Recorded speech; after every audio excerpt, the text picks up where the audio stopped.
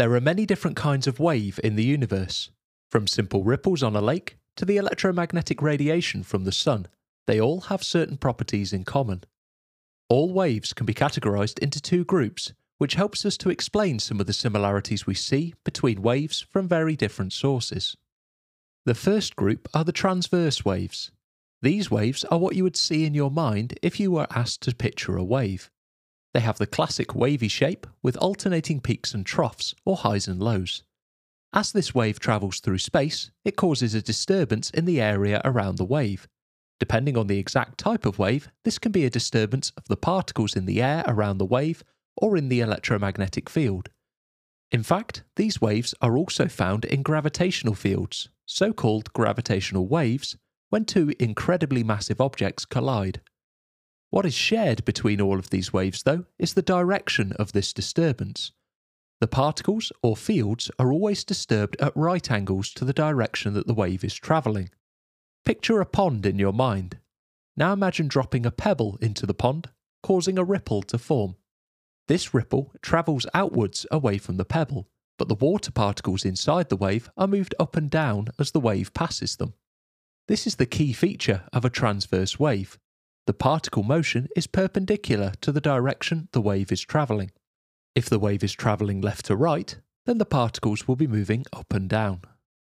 There are some waves that don't fit this description, however. Take sound, for example. When a sound is made, it's able to travel through the air as a sound wave. But if you could see the particles in the air when a sound wave passes through them, you would not see them move up and down. You would instead see them move backwards and forwards. In a longitudinal wave, you do not have peaks and troughs either, as the particles can't move up and down to create them. Instead, we get areas of compression and rarefaction, where the particles are squashed together and spread out again. This pattern of compression and rarefaction travels through the space around it, which we experience as sound. Sound is not the only example of a longitudinal wave, however.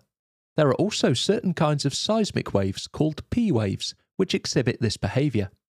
The part which makes a wave longitudinal is that the particle motion is parallel to the direction the wave is travelling. There is one last feature all of these waves share, and that is the particles that are disturbed do not travel along with the waves. What this means is when you dropped your imaginary pebble into the pretend pond, the waves generated moved outwards, but the individual water particles only moved up and down. You can test this by making waves in a bathtub and placing some floating object on the surface of the water. You will see the object move up and down as the wave passes, but it will not be carried along with the wave. We see this same effect with longitudinal waves too, only the particles here are moving backwards and forwards instead of up and down. The only thing that waves transfer from one point to another is energy, but more on that in a future episode.